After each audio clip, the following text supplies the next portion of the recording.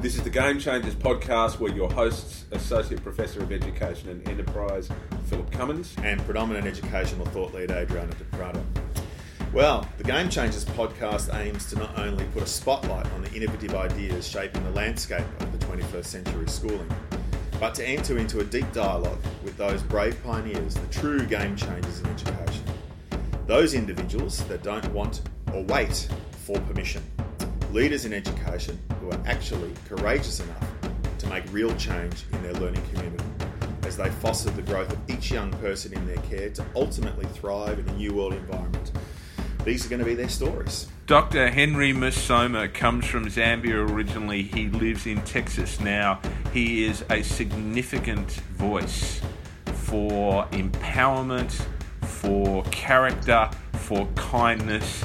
He's become a really good friend to Game Changers, and we can't wait to talk with him today about boys, men, education, the world, and his views on all of that and more. Let's go. Well, it's great to be with you again, Phil. Thank you, Adriano. And Henry, lovely to be in your presence, and thank you for giving us of your time today. I'm going to launch straight into it, Henry, and my first question to you is, can you share with our listeners a little bit about your story and how did you get to where you are today?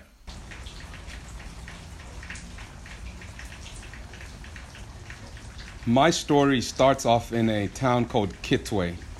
It was a small mining town that was established by the British. And I had the good fortune of being born into a family of which my father was one of the first college graduates in Zambia. Because after we got independence, my country built its first university in 1966. So my dad was one of the first cohorts, or maybe second cohorts of college grads. So I had no choice but to pursue education because I was born into a family where I had a parent that was pursuing that. And when I think about who I am I am my father, the young man who grew up in a village in Africa with no running water, with illiterate parents, but met educators in the form of Catholic missionaries who planted a seed. And that's why my favorite quote is, you can count the number of seeds in an orange, but you can never count the number of oranges in a seed. And so I am a seed that grew from seeds that were planted decades before myself, maybe even 100 years before myself, but then they came to fruition in the form of my father getting an education, then I getting an education. And of course, I can't forget my mother. I am also my mother because my mother is my heart education. I like to say my father is my head education. My mother is my heart education. And my mother never finished school, but she's one of the most educated people I've ever met because she educates my heart. And it's from my heart that I believe I teach. But from my head, I draw the knowledge, but from my heart, I teach. And so, who am I? I'm a young man. I call myself young. And Phil will agree to this. We're both young, Phil. Yeah, we're all young. Some are younger than others. I'm a young man who's very truly grateful of the many, many, many facets that make the man that I am today. I am both educated and uneducated. I say uneducated because as Phil and I have been talking in the past, we've said the key to any person that is venturing in this enterprise of education is the idea of unlearning. And so when I recognize that I'm uneducated, then I remind myself of the need to keep learning. So that's who I am kind of in a nutshell.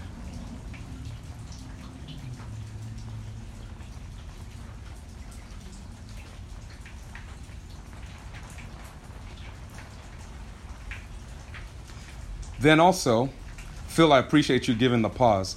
When I think of who I am, I think of a young man whose identity had been buried in ideas of boyhood and manhood, of race, and all these elements that define a man.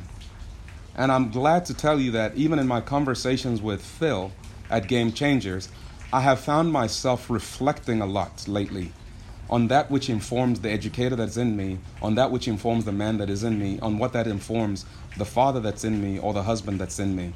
And so it's been a very reflective time for me, Phil. I haven't shared this with you, of just thinking, who am I?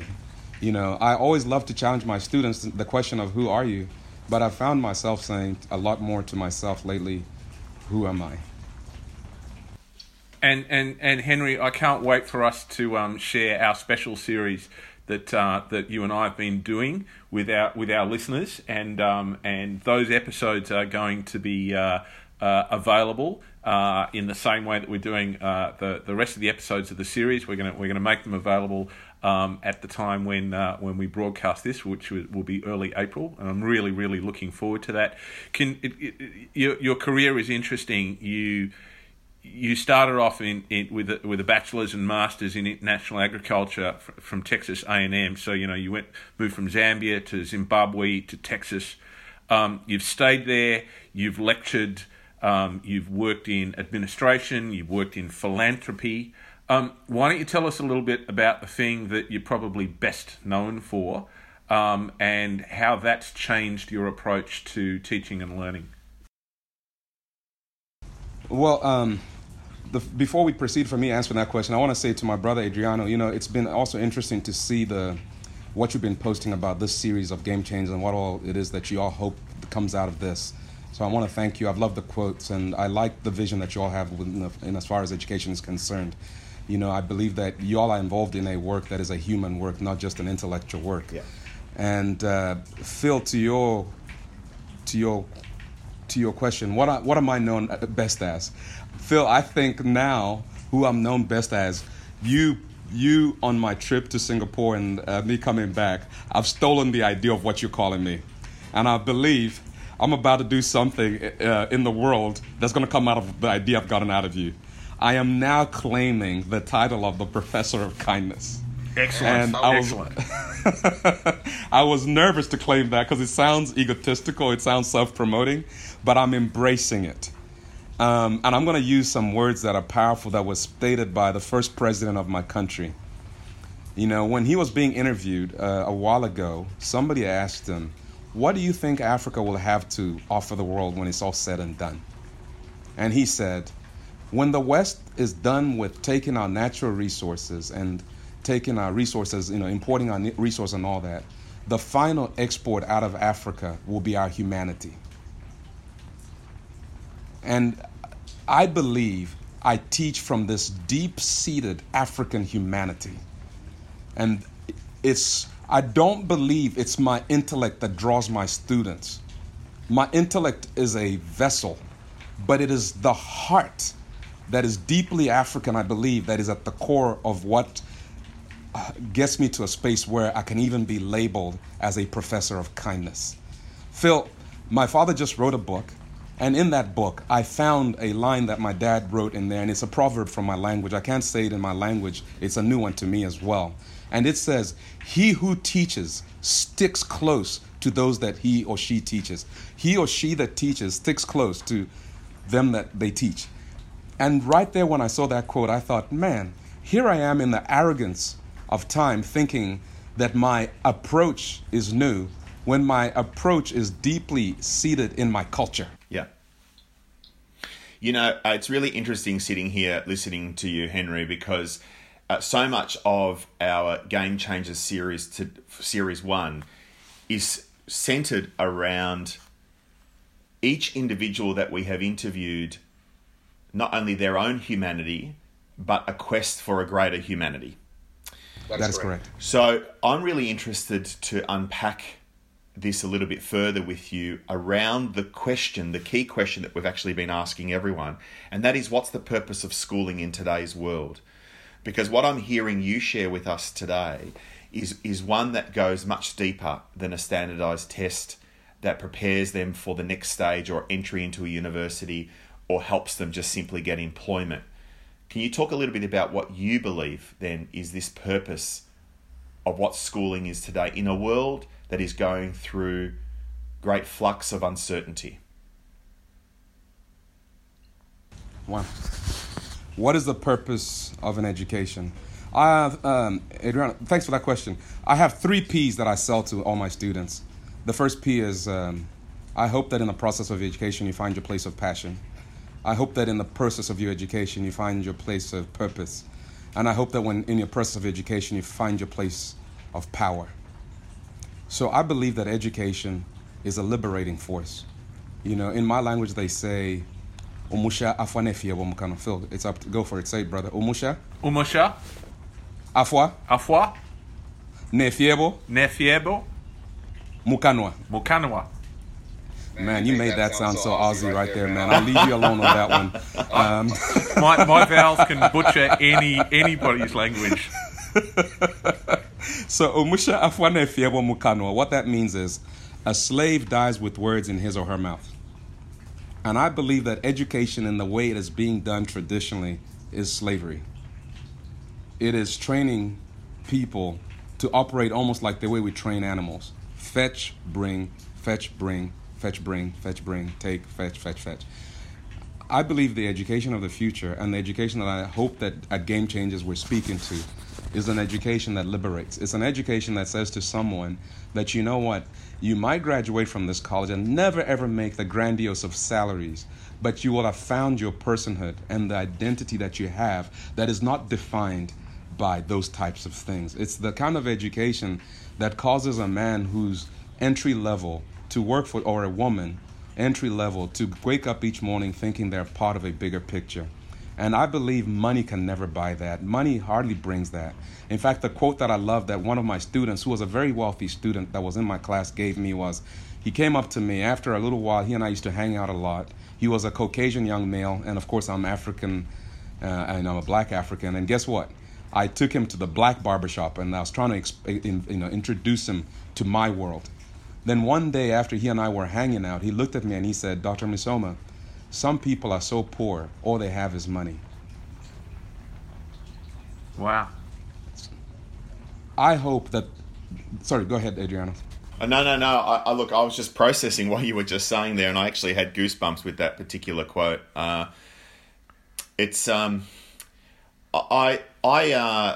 shared some time in my life in Africa, where during my long service leave, I actually started off on a pilgrimage in Israel during Easter as a Christian and as a Catholic. And then post that, I decided to go to South Africa to support a refugee program there called 326. And what I learnt very quickly was that I wasn't there to support that program. I was there to support the passion, the purpose, and the power of these young people that I was encountering every single day, and the adults that inherently believed in their possibility. And I was working alongside this dynamic Rwandan woman where hope and love were her constructs every day. And just sitting here listening to you has made me a little emotional, because it reminded me of that encounter that runs so deep. And I love the fact that you are wanting to claim the title of Professor of Kindness, because I think in today's world right now, that's kind of the prescription we all need. Thanks for saying that, my brother. Thanks for saying that.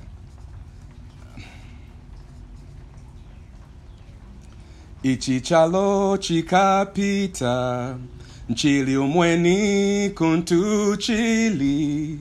Ichichalo chikaya fye, napatu kila mofye. Mweka hatula imwe mube chibusawa ndine mweka tula. Adriano, I went through something that happened in my life that was deeply, deeply transformational. And Phil and I have talked a little bit about this. And the reason why I sing that song is it's a simple Christian song in my language. That this song, all it says in each line is, I don't know where this world is heading to. I don't know what's going to happen in my lifetime. I don't know what kind of fortune I'll encounter or misfortune. But all I'm asking you, God, is to be my friend. It's the simplicity of the need of a friend. And I believe that a lot of our kids are not only coming to our classes for our knowledge. A lot of our kids in a world that is full of chaos and confusion and fast, rapid change are coming to our classes saying, are you a friend? Are you friendly? That's where I said, it's the song that came from. Yeah. Look, we exist because of each other, not in spite of each other. And what you're saying with me today really resonates with that kind of construct. Henry, I want to shift it now to then this notion of character education, because that's what's coming out here clearly through here. This notion of how can we give character education the same emphasis in a new mainstream curriculum and schooling, and give it the same credibility and commitment as we do to the acquisition of literacy and numeracy? That is a powerful question. And Brother Phil, I'm glad you're sitting there laughing and leaving me hanging to answer this one. I think you're going to come up with a much more eloquent answer than I can. I've got a bit of research behind me on this stuff, but you've got wisdom. Adriano, you have me stumped there, my brother. You have me stumped, but I'm gonna attempt to answer this in the way that I see it. I think we have enough evidence, especially in the West, right in front of our faces, to see what individualism, aggressive competitiveness, and all these things that we've been selling for the last 40 plus years in the business world, in the education world. I love one of my friends that said the hospital staff left the day the NBA started running them. We just have robots. And so, to me, I don't think we have to work hard at convincing. We just have to show the evidence. Look what has happened when we're operating under a model that says information is power. Yes, they have a lot of information, but are they truly powerful? Are they making the impact in the world that you think they should? And to me, when you look around, I think the evidence is overwhelming that our educational system across the world, it has been geared towards almost creating people that are so in love with the idea of being educated that you almost forget that you're an agent of change. And I'm going to criticize my peer professors and faculties across the world in universities. I walk the hallways of academia, and I meet individuals that brag on the idea that they don't like to teach. They'd rather spend their time just researching. And they don't even want to make connection and contact to those people that will become ambassadors of changing the society that they prescribe that their research is for. Makes sense? Yeah. And so I believe that we need this paradigm shift that starts with, at all levels, that sells this notion of education as a transformative tool, as the best diplomatic tool that you could ever sell in the world. Because a person that truly is educated, and I'll give an example. When I met Phil, he and I had almost instant brotherhood. And here's an Aussie, bald-headed fella in Singapore with a lot of swag, and then here's an African guy in Singapore, and we meet, and it's this instant spark. Well, and I believe you had your fair share of swag as well too, brother. Hey, but I believe, based on what you're asking me, guys, I believe that spark happened is because here's two men whose hearts are open. You know what I mean? And so to me, I would call that a moment where the evidence we need to show the world even happened between this gentleman who he and I now have recorded 7 or so podcasts, and I feel like I need to come and see him in Australia, and I've only met him once. Yeah. Because there's an openness of heart that I think is so connective that it speaks to the character things that you all are studying, and speak to a lot of other things. Sorry, I'm talking too much today. No. And when this virus thing eventually washes over, we will get to do that. I can't wait. You talk about the importance of opening the heart of men. Can we shift the conversation towards that? Can we talk about the way in which we might use school more effectively to open the hearts of young men everywhere, and why that might be necessary? Yes, sir. My brothers, if you and I live by the model that we were taught, our quality of life and our mortality is pretty grim, because we are taught to be In fact, I love the way they say it in the United States, to be men that pull themselves up their own bootstraps. That's kind of a southern thing. Hey, buddy, just work hard and pull yourselves up by your own bootstraps. I don't need nobody. I'm my own man. I came here by myself, and I'm going to leave by myself. That's a bunch of baloney, as we say in Texas.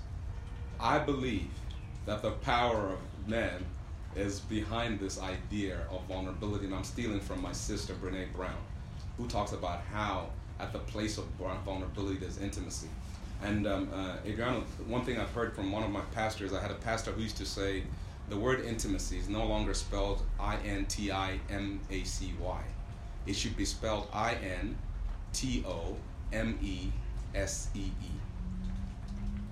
Intimacy. And I believe there's a lot of men, not just young boys, men going around who are invisible. They're not seen. They've got challenges. But the world is telling them, suck it up, you're tough. And they're not willing to be vulnerable. And I'm going to give you an example of that. I used to do training for a big major oil company in Texas. And I used to train executives, C-suite executives. And I used to have them for 8 hours a day to myself.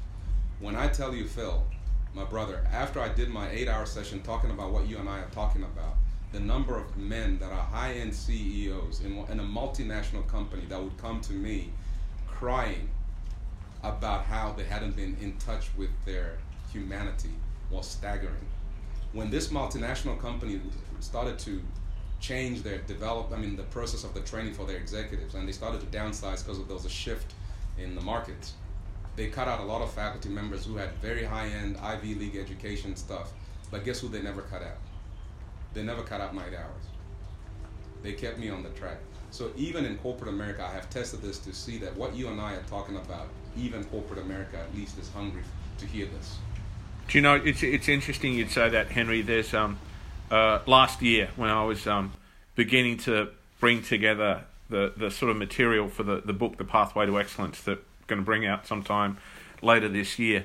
I was in South Africa, and I was talking to a group of principals of boys' schools, and these are really top boys' schools, and these are men doing a tremendous job, not only in educating boys, but in bringing about practical transformation of South Africa. And I was talking about the relationship that I had with my father, which you and I have explored. That Bruce Springsteen quote, that he was my greatest friend and my greatest foe. And trying to tease that out. And they were encouraging me to talk about it, and so I'm talking about it with them publicly. And at one point, I'd asked them, to think about their own relationships with their fathers, and we pretty quickly worked out that out of a group of 25 of them, I think 2 of them had a proper conversation with their father at least once in their life. There's just an entire generation of men who had been separated from that key relationship. So I want to extend this conversation a little bit more and say, if we're going to open the hearts of men, how do we use school then to help boys to connect more closely with their fathers? Celia Lashley says that when boys enter adolescence, it's time for dads to step up. She was an amazing person. Prison warder and later researcher and educator from New Zealand, single mom, amazing lady who passed away recently, and her book He'll Be Okay,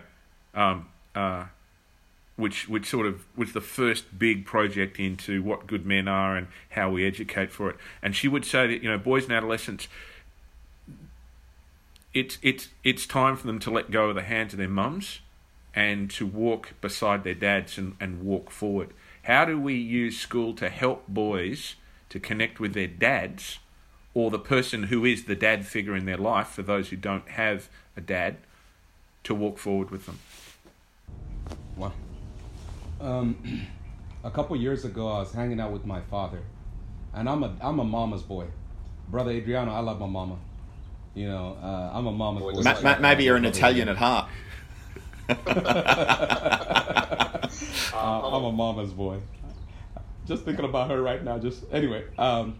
So one day, this mama's boy is talking to his dad, and the dad looks at him and he says, son, if you want to be a man, you need to stop listening to your mother. And I looked at my dad and I said, how dare you say that about my mom? I like her so much. Are you trying to minimize her place in my life? 20 years later, 30 years later, I get it. I get it.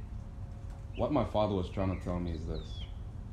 Your mother loves you so much that if you listen to every word she says, you will never fly. I'd have never come to America if it was my mother's choice. Because my mother would have said, stay right here close to me. I love you. I want you to eat right. I want you to have this. But when it was time to come here, my dad said, he got to go. He's got to go find himself. The other thing I think of is how, as men, we are scared to invite our young men in this place of pain. Phil, a lot of us are scared to visit our places of pain. In fact, we're not as courageous as we think. We're actually cowards. And our young men know it. We try to we hide our fears behind our successes, quote unquote. You know, that's why we got the big houses, the big trucks and all that stuff for some of us. But deep down, there's a little boy who was crushed. And I'm going to say something that has happened to me in my life that I'm grateful for. Like I said, my dad's writing his book. Adriana, you don't know this. When I was in 11th grade, I had a breakdown and ended up in a mental hospital. And I stayed there for about 3 weeks. And I remember the day my father came to see me and his reaction to this space. But did you know that my father had the same exact experience about the same time, about the same age, and he never shared for the last 20 plus years? And guess where he shared that? In his book. And it hurt for me to think that my dad, and I've spent a lot of time with him in the last few years because he was here battling cancer, and we got to spend 5 months of long days together. And even in those moments that my dad did not have the courage to say, son, it sucked. This is what happened to me, and what happened to you happened to me as well. And I'd like to say to our educators, you know what? They know that we're not as strong as we are. It's time to take off the mask and look at these kids and say, listen, I've won a lot of battles, but I lost a lot too.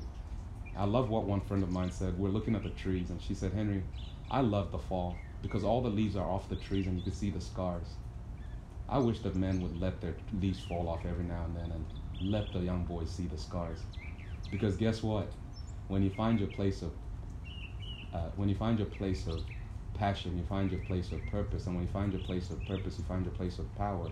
And the word passion in its origins comes from the word to suffer. That's why we call it the suffering of Christ. And so there's something deeply powerful about visiting these places of pain. But education doesn't do that well because education is always showcasing success. You know, even when you think about business schools, I've hardly seen any business person being brought in my college who started a business and failed. It's always, look at the CEOs at the top of his game. So our kids don't even get an accurate view of what's going to happen in life. And so, can you imagine, Phil, if you just walked into a classroom of young men, which I try to do every now and then, and I'll just say, guys, my life sucks right now. I'll start off some lectures by just saying, it sucks to be me right now. Guess what happens in those lectures? You tell me. Yeah, of course. You know, I'm going to let you tell the story rather than me. Tell me what sort of transformation of those individuals happens in those moments. I'll tell you about a young man called Ben, and he doesn't mind me saying his name. Ben was in one of my courses, and he was his sexuality. You know, he was a gentleman that was homosexual, and he knew that where I come from, my homeland, that people have very strong sentiments about that. That makes sense. He knew about my faith background and all that. I hope this is okay for us to talk about. Absolutely. Absolutely. I think Adriana is going to follow up with some more questions on this, so keep going. And so Ben one day walks up to me, and I love this kid. He and I still talk. And we're in the park because he and I were hosting a camp for our students. He was one of my student leaders. And he looked at me and says, Dr. Musoma, did you know that you're the first black man I've ever been taught by in my whole life? And I looked at him and I said, congratulations, Ben. How's it so far? And then he proceeded to say to me, can I talk to you? And I looked at him and I said, sure. We've been talking this whole time. And I said, can I talk to you? And he looked at me and he said, sir, I'm Jewish and I'm gay. And there's not a single person in my family, there's not a single non-family member that knows this about my life. And I'm about to graduate from this university with a master's degree, and I feel like I have this private thing that I deal with, that I carry. It's almost like a gorilla on my back.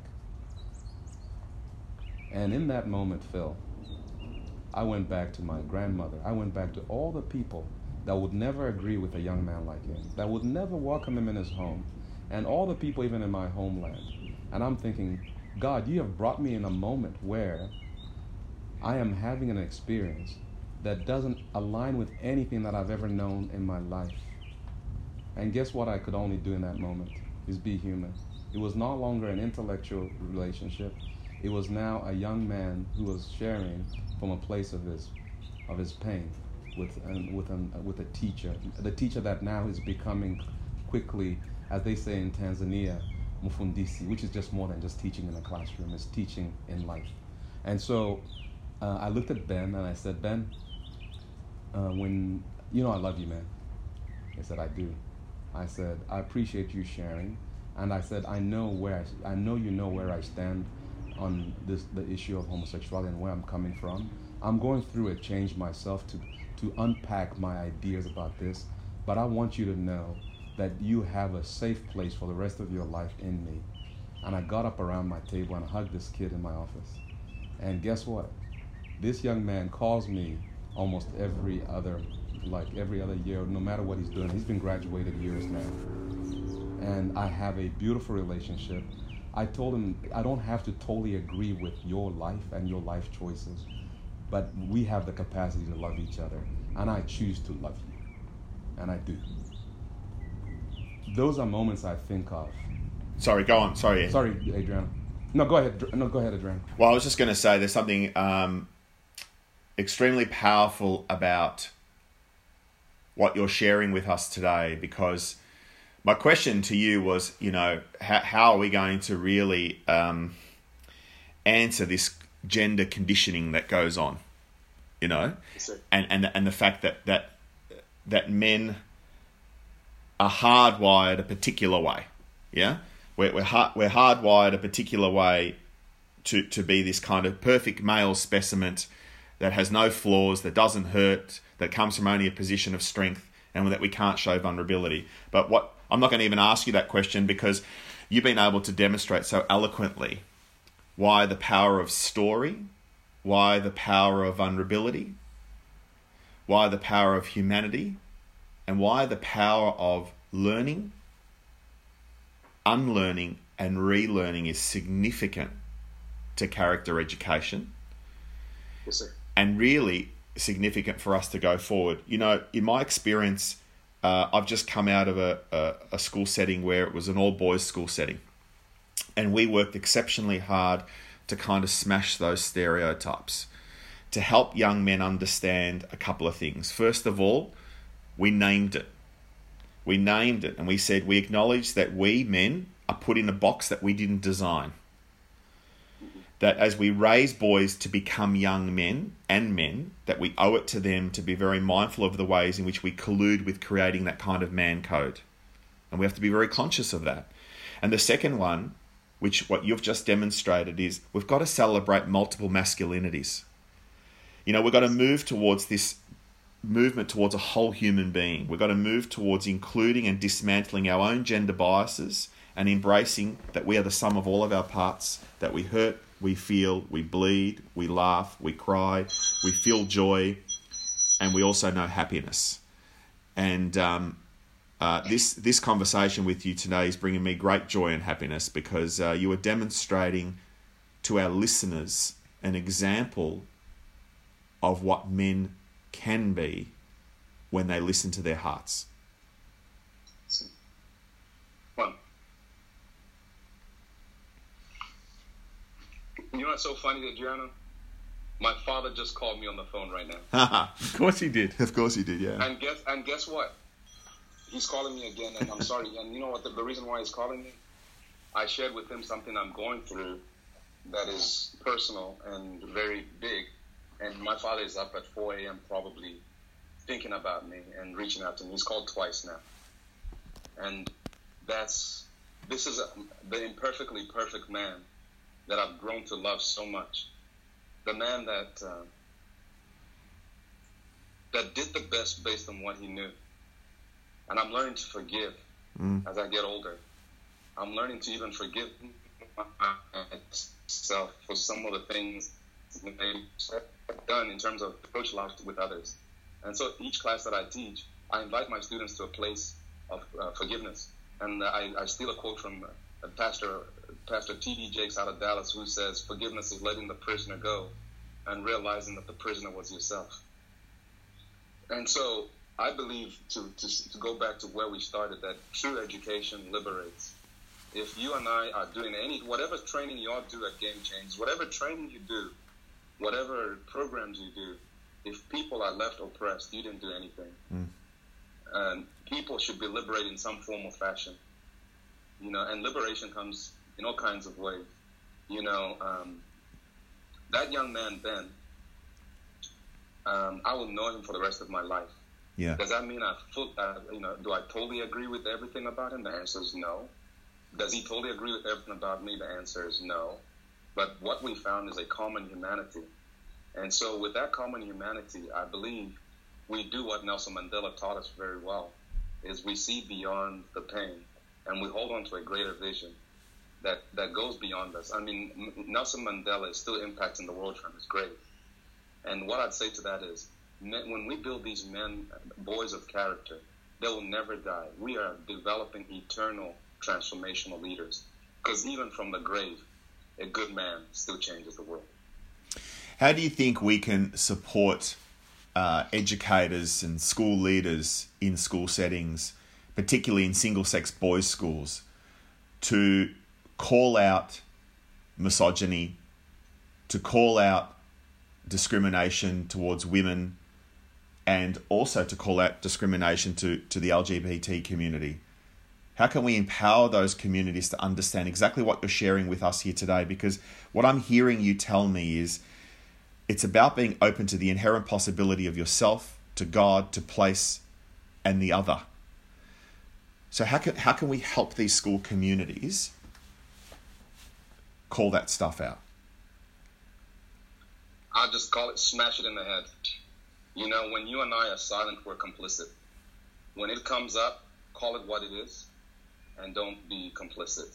I know for a fact, and I've spoken to Phil about these, as a black male in the United States, there's different prejudices that I experience. Sure. And the best moments I have is when a white brother speaks to it in the moment. Oh my gosh, I just want to hug it. You know what I mean? When somebody stands up for me in that moment. So as educators, we need to be in the classroom very aware when these things are happening and to speak up for those types of individuals that we see, and calling it out sooner rather than later. Not waiting for this collective day, some little chapter in your last book of your textbook where you say, today we're talking about diversity. No, making it a daily practice, a daily practice of speaking to things. No, sir, we don't tolerate that language here. You're speaking to a human being. What would it be like if somebody spoke to you in that manner? I found a lot of liberation in that. I'll give you an example. We were in Zambia a couple of years ago, and I took 15 students, and we're at Victoria Falls. And, one Zambian guy looked at one of my students and said, "Hey, you're too fat. You can't get on this ride." And, to a young female American lady, that is deeply upsetting. And Brother Phil, I'm not a fighter, but I don't know why that just cut me deeply. My kids become my kids. I went after this man. I demanded that they give us free rides because of the lack of compassion that man spoke to. And can I tell you something about this young lady? I speak to her every month, and she's been graduated for a while. You know what she calls me? What did she call you? Dad. There we go. She calls me Dad. And a few days after I did this for her, we went to my hometown, and we hosted a small little fair for young kids to come and play. We bought all these jumping castles and stuff. You know what that young lady did? She came to me and said, "Dr. Msoma, can you please take me to the market square?" And she spent every dollar she had on her and bought candies and stuff for the kids, even though she was from a low socioeconomic background, because her heart was touched on this trip. I no longer just was her teacher. I was, the word pedagogy means to lead a child. Yeah. Pedagogy. And so I led her. And to that, we have a lifetime relationship. Sorry, gentlemen. Look, that's okay. That's it. That's your dad again, I'm sure. We're gonna. Yes, it is. I think we might take this opportunity to wind this conversation up, Henry. You began with an image of the orange and the pips and the seeds. Through this conversation, you have unpacked kindness and compassion and love for others and love for humanity so eloquently and in such a moving fashion. It seems to me appropriate to return to that image of the orange and the seeds, because if we plant these seeds of kindness on a daily basis in the way that you're talking about, and if we engage with the young men in our care, in particular young women too, but we're talking with a couple of other game changers about that notion, so we're focusing on young men with you. Then we have a chance to get to that place of vulnerability, to that place of intimacy where more constructive and less destructive masculinities might be forged on a daily basis. Thank you so much for the privilege of having another conversation with you today. Really, really enjoyed sharing it. Adriano, do you want to finish off? Yeah, look, I just want to say, Henry, that this has been an inspiring morning, and being in your presence is a real privilege, and it has definitely taken me back to, on a personal level, to my 2 encounters with Africa and its people. You know the African saying better than anyone about "I am because we are," and I feel that today we have been in that kind of presence, and that I have grown as a person because I had the opportunity to listen to your story and your lived experience. What I deeply loved about what you shared with us today is that raising good men is fundamentally about celebrating and respecting the dignity of each young person's inner truth, their individual identity, and their unique gifts. And that how then when can we help them understand that they are no longer just net takers, but active contributors to society and the formation of humanity going forward. And brother, and I'm calling you that now, I just want to say a huge thank you to you. Yeah, it's been a privilege. Welcome, so you better go. Welcome. You better go and talk to your dad. Say good day to your dad for us. It's been a privilege. Thanks, Henry. Thanks, gentlemen. We'll talk to y'all soon. Bless you. Bless you too. Game Changers is a podcast for those who want to change the game of school, produced by Samuel Wiseman for Orbital Productions. Tell your friends and don't forget to subscribe.